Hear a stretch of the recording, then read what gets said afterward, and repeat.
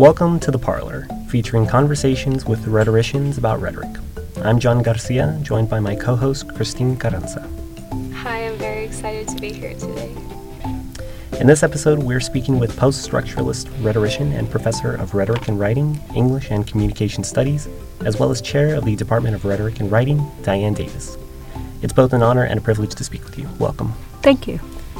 So we had a wonderful and very active discussion regarding your essay entitled Creaturely Rhetoric. We wanted to focus our interview on that specific article and really pick your brain on it. Our class went into a discussion about the ways in which you depict rhetoric is able to exist. What prompted you to study rhetoric in creatures so intently? And would you say it's harmful to define animal rhetoric at all? Oh, that's an interesting question. Harmful as in like a symbolic violence? Is that what you mean? Like restrictive towards the animal's like existence as a whole. I see. Like a human versus animal perspective. I see. Okay, so let's take the first part. Why? First of all, I like to operate right at the intersection of rhetorical theory and continental philosophy, and one of the things that I like to do, you named it, is post-structural rhetoric. It's a process of deconstruction. So I like to take the things that we think and the way that we think and figure out what makes that possible. Okay. What are the conditions for thinking that, right?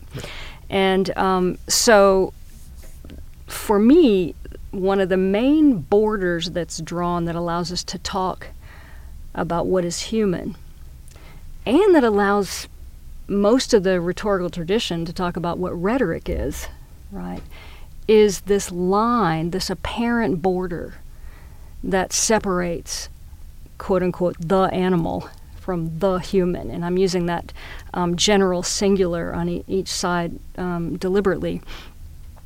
And so that border seemed to me something that I wanted to mess with. Just sort of inherently in myself, that's what it drives me, is the idea that we might deconstruct something that seems so fixed.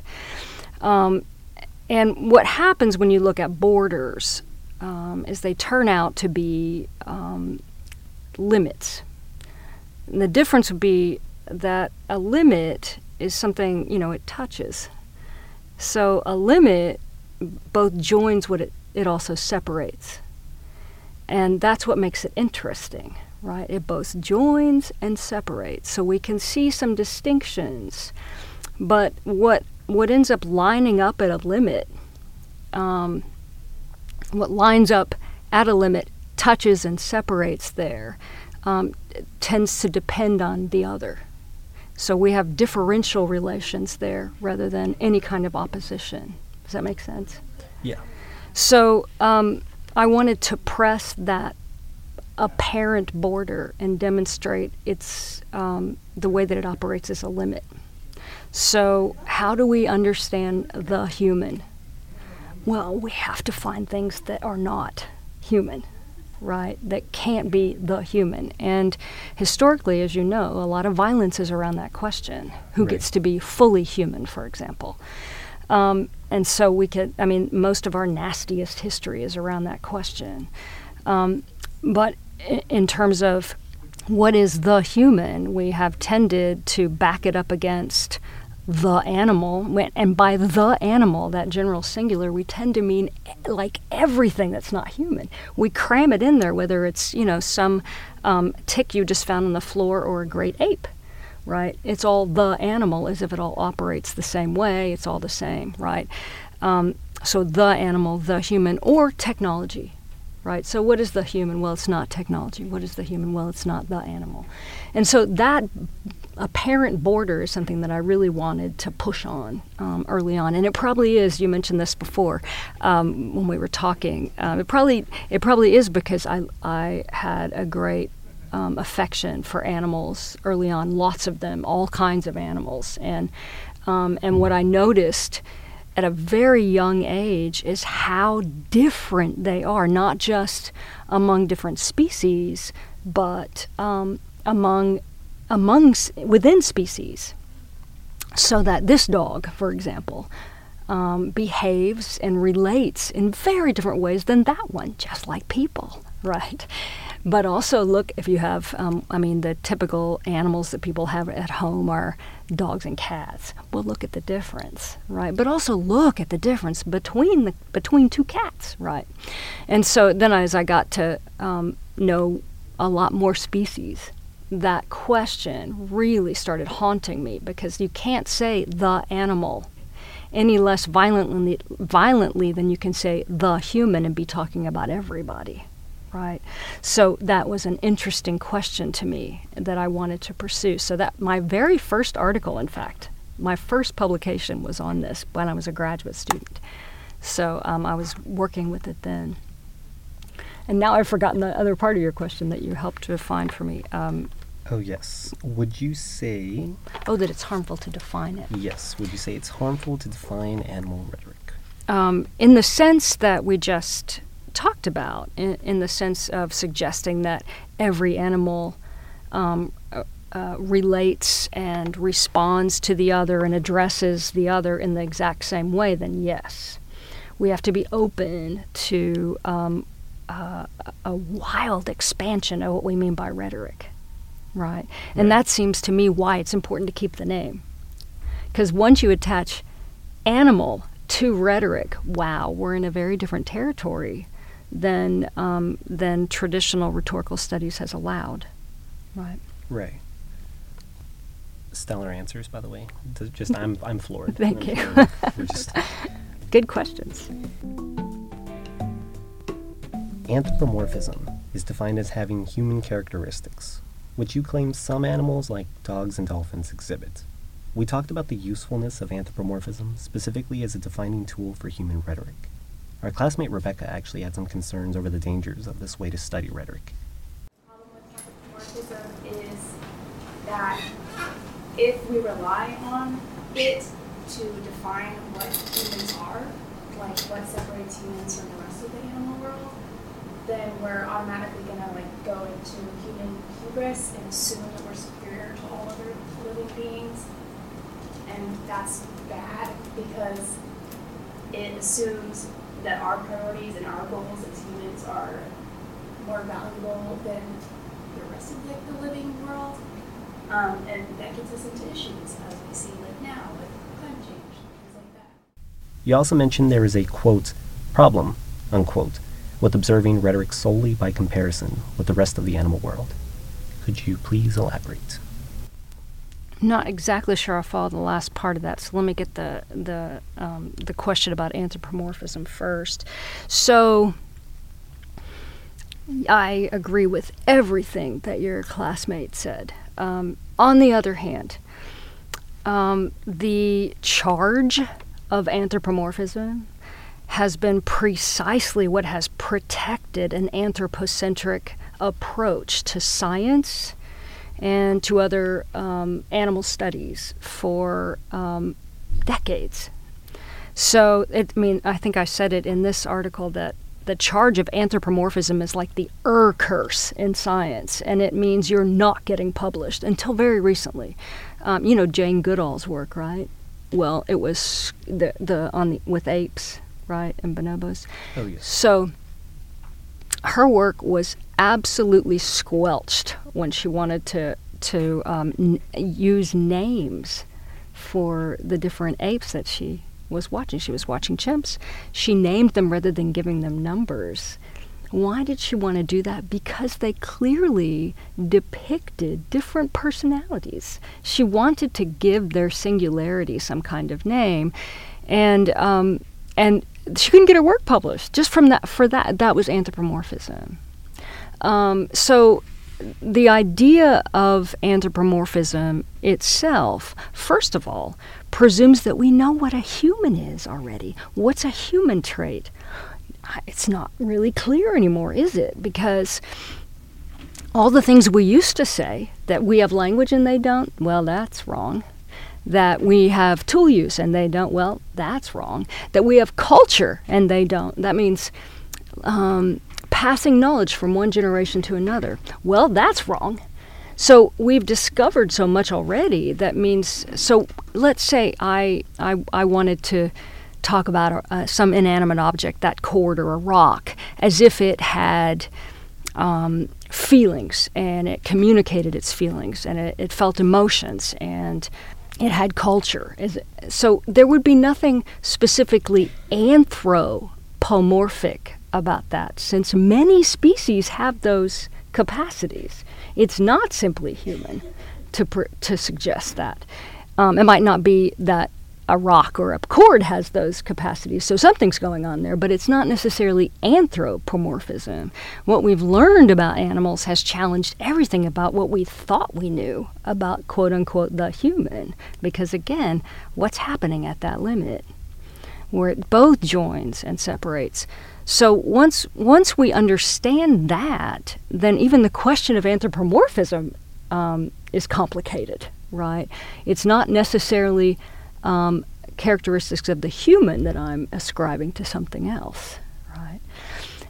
So the challenge then is both not to pretend that no other species shares many of these capacities, and also not to simply project from the human onto something else, right?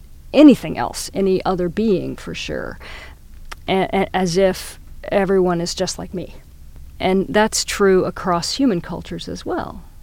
One of the things in that piece I noticed that I talked about was the mirror recognition, that mirror recognition test. So when scientists want to test for self-awareness, and in order to have empathy, they believe you have to have self-awareness. So to test for self-awareness, they do that mirror self-recognition test where they stick some sort of dot or something, some paint or something on a kid's forehead, when the kid not knowing, and then put the kid in front of the mirror and see if the kid touches the mirror or his or her own forehead, right? And if they touch their own forehead where that dot is, it shows that the kid knows, this is me. It's not that thing over there, the mirror. It's me. This is me. Well, first of all, they realize that human kids are not the only ones that do that, right? And that blew them away, right? So we learned something there. But second of all, we learned that later that not all human kids do that at a certain age. In fact, the normal age was presumed to be about 2. And then they realized in different cultures where there's not the same relation to visuality and the ocular, kids don't do that as early. They're much older before they will actually look in a mirror and think this is me, or demonstrate that this is me. It's not because they don't have empathy or self-awareness. They don't have the same relation to vision, right? So what you're really testing for in that test is, ability to understand reflection. That's something else, right? That's very different. But we do know that manta rays, magpies, whales, dolphins, elephants, and all the great apes, at the very least, demonstrate that sort of ability to understand reflection, right? So that very test sort of exploded everything that we thought we knew, even about each other, right? Because of the East and West divide. Limit. Here's something a bit philosophical. Okay. But it's something prompted from our discussion that we feel should be asked nonetheless. Okay. Who are we as a people? And how do and should we talk about ourselves, specifically relating to the grand scheme of the animal kingdom and our place in it? Well, that's a huge question. It's a thinker. How should we talk about ourselves? Well, I can... one of the struggles that a lot of people are having right now in the field and in related fields is how to talk about a perspective that is not stuck in anthropocentrism or in human exceptionalism is really what we're talking about here, where the human is the center of everything and the standard. How how do we talk about that? Well, a lot of people use the term post-human, a post-human perspective. I'm not crazy about that for a number of reasons, but the term that I have sort of gravitated to is anahuman. And an anahuman perspective is one that envisions humans as part of the animal kingdom, right, so to speak. So not separate and distinct, and not exceptional either in any way, though different, right, with a differential relation to all the other species, just like they have a differential relation to each other. So anahuman sort of sees it all as a piece, right? So whereas, I don't know if you've seen the chain of being. The great chain of being was supposed to suggest that, there are the lower creatures and then it gradually goes up the chain to gods at the top and then humans, right? And so the idea is that there's this vertical scale of significance, and inferiority and superiority in terms of levels of being. And I would flatten that and suggest that we have not increasing in scale on a vertical scale, but a relation that is differential. That just means wildly different. And I'm talking not only about between various animal cultures and human cultures, but among human cultures and animal cultures, like lots of species, right? There are lots of species, and they behave very differently. And there are lots of human cultures, and we behave very differently. And we relate and respond to each other very differently. And so I would sort of flatten that scale, not to say, that human... to completely get rid of the verticalness? Well, I mean, among human beings, our own survival is going to end up more important than, say, an ant's survival, right?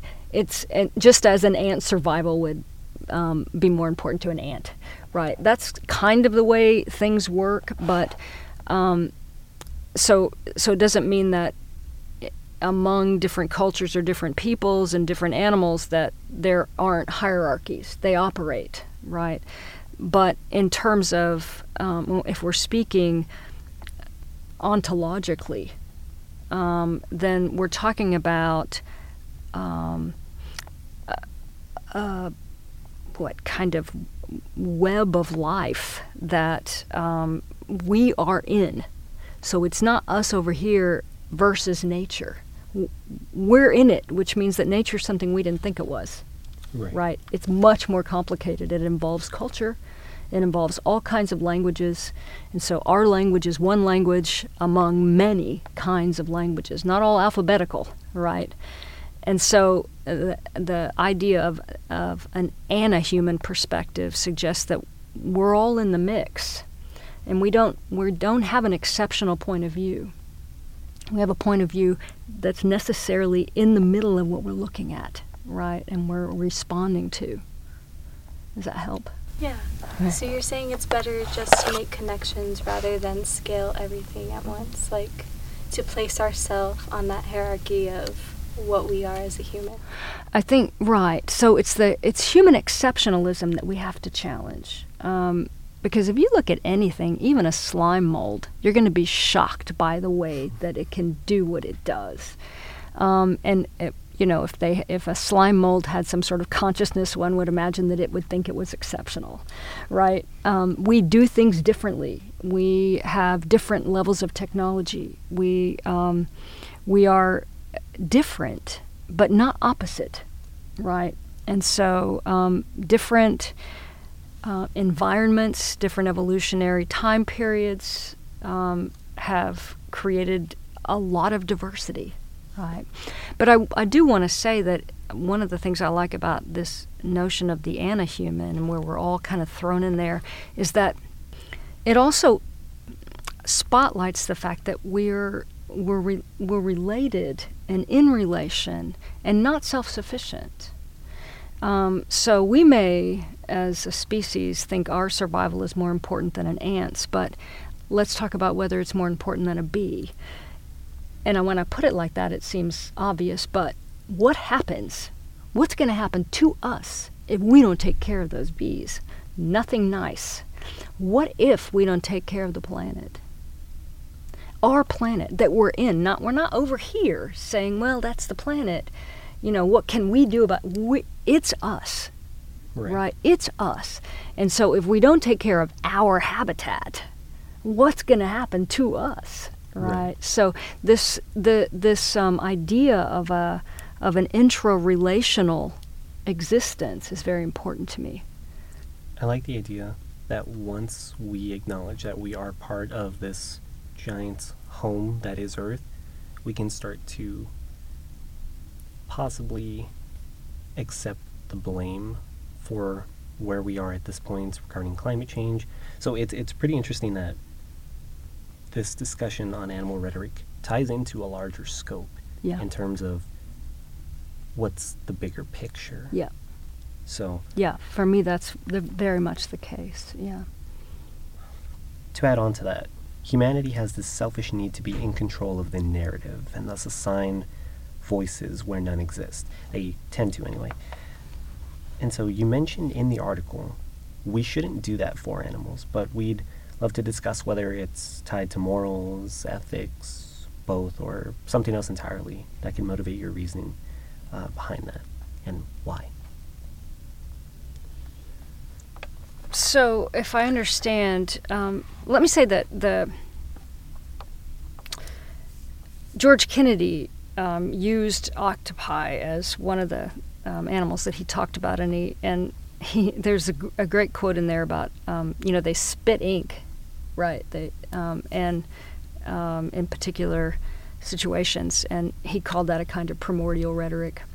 But color, the changing of colors, he also discusses, and the reason we would call that rhetorical is because they don't do that except in response to something. They do it even if it's about trying to avoid predation. They're trying to, they're using the symbols of themselves, right? Sometimes colors, and sometimes spitting something to negotiate some kind of provocation, right? And so already it's rhetorical, address and response. They don't have to use alphabetic language or any sort, and we don't have to understand what they're trying to say there to understand that we're witnessing some sort of rhetorical engagement if we're going to define rhetoric very broadly. So I think we can say that much, right? That there's an address and response happening there, but right. Like that's about as far as we can go. Right. Though an octopus is incredibly intelligent, we've learned, and they have, according to the most recent research, they have a lot going on in terms of communicative capacities. So what they're chatting about, we don't know, right? But the research that's recent and contemporary has taught us an awful lot about what we don't know, that there's a lot more happening than we could possibly understand at this point. But the research on groundhogs and their language is fascinating and intricate. Groundhogs apparently chat about us, right? They have different warning calls for different species, and there's one for humans, and there's one for wolves and coyotes.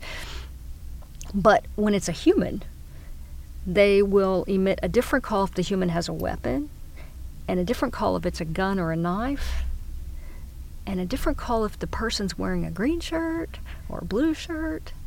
That is so interesting. And a different call if it's male or female. Wow. And check this out, if they're wide or thin.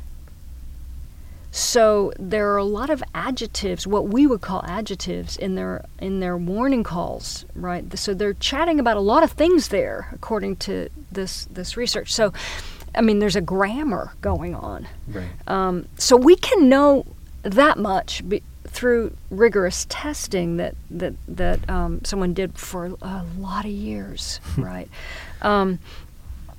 But we don't want to presume to know more than we can know. right? And in fact, about anybody, but right about animals as well, and or any particular species. And I do think that's for me, it's an ethical question, right? Because I find it really offensive when people, and we do it all the time, talk about the animal. In the same way, I find it offensive when we talk about the human, because it for me is an epistemological violence. It presumes a sameness, and of course the sameness is always the one I think is there, right? If I'm saying it, that I think is dangerous. And in particular, I find it when we lose the differential relations among various species and within various species, we tend to end up with that kind of violence that we've seen in history. Right? Is this person fully human? That's wild, isn't it? We're It perceiving really them. is. They're perceiving Yes. And gossiping about our weight. Right. So, Professor Longacre actually told us that you have a dog that you love very dearly. We figured this topic hits home for you and pertains to the discussion directly. In class, John brought up the discussion of whether emotional support dogs are a good example of animals performing rhetoric, given that we teach these animals how to act by training them. Rebecca had read an article and mentioned something about animal behavior that says what we think are emotional responses are actually the dog doing something for a reward instead. For example, a dog waiting at the door for you to come home is not because they're excited to see you, rather they are expecting a walk or a treat, etc. What does this mean to you, and would you depict an emotional support animal as a rhetor? One of the reasons I do this work is because I'm so interested in what kind of rhetorical beings are here and share this world with us. So I would, in fact, say that that's a rhetorical being. And I'll come back to that. I have 2 dogs. I have never not had animals. So big ones, little ones. So yes, as I revealed in the beginning, I've always had a real affection for animals. We communicate in a way that, since I was a little kid, that has intrigued me because it's not with words, right? So yes, Mark's absolutely right, and he knows that because I spread my pictures of my dogs all over Facebook and anywhere else I can, Twitter, anywhere. So the emotional support dog, isn't that interesting that there is such a, think about the name of that. Well, how can they emotionally support you? Because they respond to you in a way that requires from you very little, right? They can respond well enough to interpret your mood, and they respond to that in kind. So if you're agitated and they know you need to calm down, that's amazing right there. But then what they do is they comfort you, right? So all kinds of rhetoric going on right there, right? Of course they're rhetorical beings, right? Now, about the research that would say that this is all, it's self-serving when we think they're feeling emotion. Well, there's so much research now that would suggest that's just an old thought. Don't forget that historically, humans have been able to do some just god-awful things to animals because of a perception that animals either can't think or they're not sophisticated enough to they feel and they have pain receptors. That was always evident, but the idea was that they didn't have sophisticated enough intelligence, feedback loops, to suffer because of that pain. And therefore they would just operate on them while they were awake, and ignore their screams because they didn't think, they convinced themselves that there was no suffering going on in those blood-curdling screams. So again, the idea that whole idea was being protected by the cover of anthropomorphism. Suffering is something humans do, right? Emotions are something humans have. Those animals are numbers, don't name them, that kind of thing, right? But we are animals, and we have emotions, and we suffer. And that doesn't mean they're exactly the same as animals, but one would have to start there. And when they look like they hurt, chances are good they hurt, right? And when that amazing pair, this elephant and this dog, had bonded, and when the dog got sick, the elephant stood at the fence where the dog was in the house for 2 weeks, wouldn't leave, go eat, anything, stood there until the dog came back. Well, what's going on there? Can we really say with confidence that there is no emotional connection going on there? How do we have emotional response dogs if they're not connected and if they don't understand emotions? How could they possibly calm you down, right? Just one story after another from primatologists, ethologists, all kinds of scientists, but also just anyone in a home, right, with an animal companion, describe situations where one would have to actively resist the sense that there were emotions there. When I had 2 dogs and one died, the other one I couldn't get to eat or walk or move for weeks. Wanted instead to just lay on this little T-shirt that we had on the other dog for the smell, I guess. So what is that? They were getting nothing for that, right? So books and books and books have been written on this, on different animal emotions, right? So I would say I can't buy that. It feels like a very old approach. Yeah. As a side question, would you consider all animals could be emotional support animals, or very specifically perhaps just dogs, maybe certain cats? Well, if we're talking about emotional support animals for humans, then that's going to be kind of specific, right? Because dogs have a long relation with us, like thousands and thousands of years relations with humans, and that has made we've kind of co-evolved. They can read our expressions in ways that, well, cats might be able to, but they don't care to, right? And there are other animals that we don't have nearly that historical evolution with. So for us, maybe not. But then you always read things about. There's that rooster named Frog that's on the internet and has bonded with this child and runs down to the bus stop every day to meet the child, and is in fact operates as a kind of emotional support. So I mean, again, it's also, we might talk about species, but there are also singular beings in these species who, I mean, not all people can act as support people. Some people are better at it than others, and so it's not a line that's easily drawn. I mean, I would think that dogs are better at it for us than others, but you see all kinds of very strange bonds across species, right, where that's not supposed to happen. And they do support each other.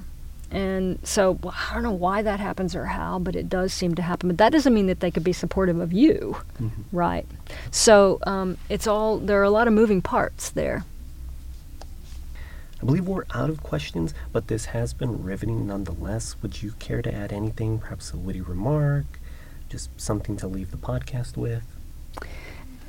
I wish I could think of a joke about Mark, but I can't. So I will say this. Just on my way here today, I heard a story about research on ants, and they realized that a particular species of ant uses the heads of another species of ants that they've killed as decorations in their home. Is that not bizarre? Yeah. So that's all I got for you. Okay. Well, I believe this will be the most memorable of all of the episodes.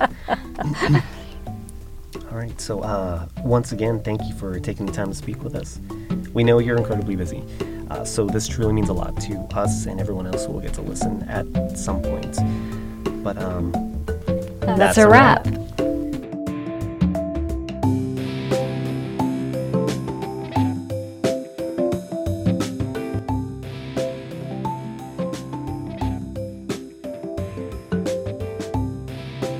This episode of The Parlor was produced by our third group partner, Brandy Corona, with the assistance and expert guidance of William Burdett, coordinator, and Casey Boyle, director of the Digital Writing and Research Lab. Technological support and equipment for recording and editing today's audio was also provided by the DWRL. This episode features the voices of Diane Davis, myself, John Garcia, and Christine Carranza. The music for this podcast was sampled from the track titled Airtone by Common Ground, which can be found at ccmixter.org/files/airtone/58703. We have adapted and used this music under the Attribution Non-Commercial 3.0 Creative Commons license. Other sounds featured in this production were taken from Conversation.wave by Wolf, RFE, and downloaded from presound.org. These have been adapted and used under Creative Commons 1.0 Public Domain Universal License. The views and opinions expressed in this podcast do not reflect anyone other than the featured speaker.